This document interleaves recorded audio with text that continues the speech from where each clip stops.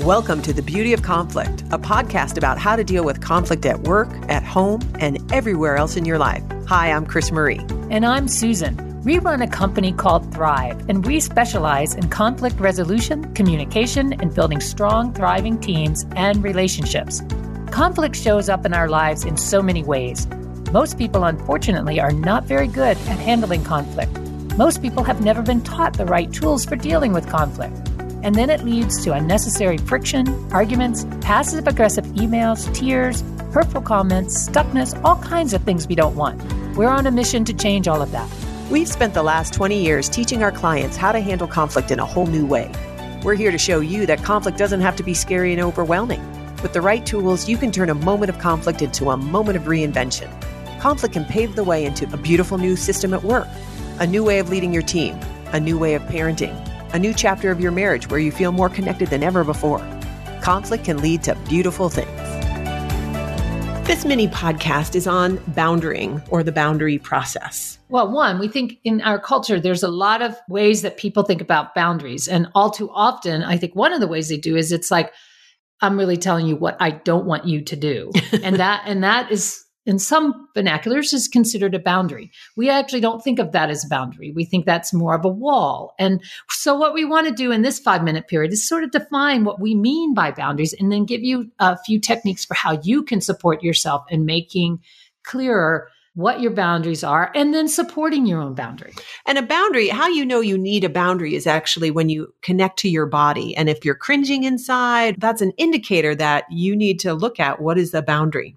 And the other time is to pay attention to when you start to feel resentful. Oh, that's true. Because 9 times out of 10, resentment really, you think it has something to do with the other person. It usually has something to do with you. And it's a good time to check in and see, where am I not taking care of my boundaries?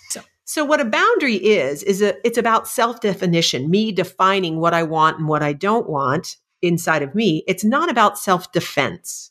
It's about using current information, not about predicting with past information. It's about making choices, and it's not about an obligation or a rule.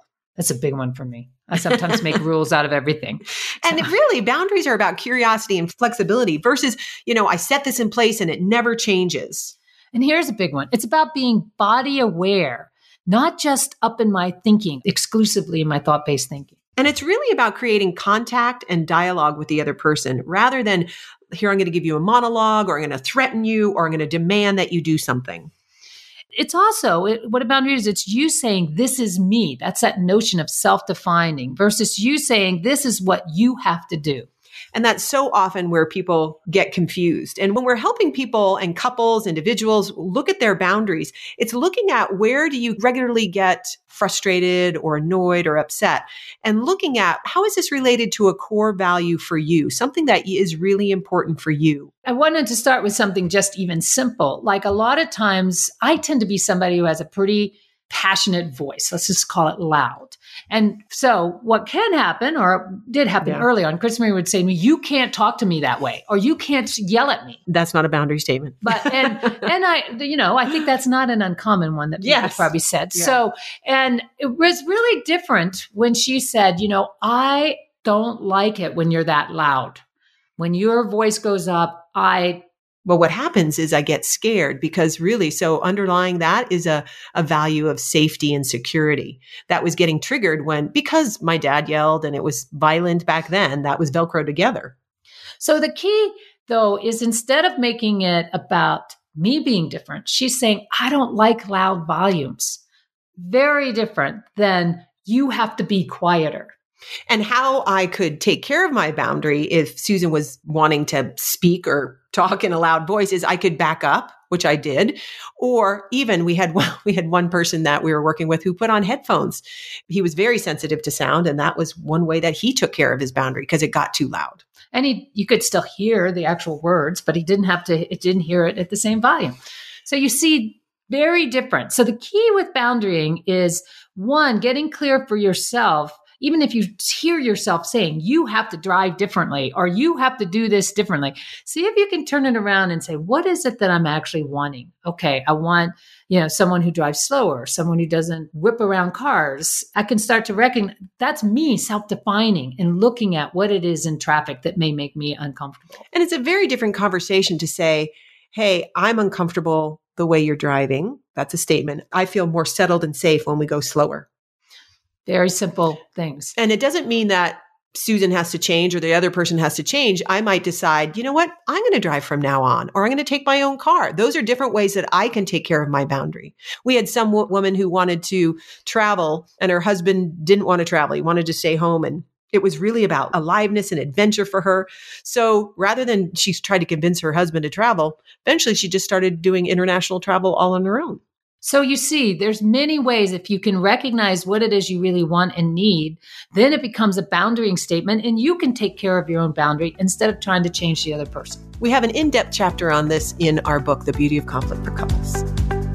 Well, thank you for listening to the Beauty of Conflict podcast. If you're dealing with a difficult situation in your life or work, remember, every conflict is a chance for you to be vulnerable and curious and find creative solutions that you hadn't considered before and make your situation even better. Beautiful breakthroughs can be born out of conflict.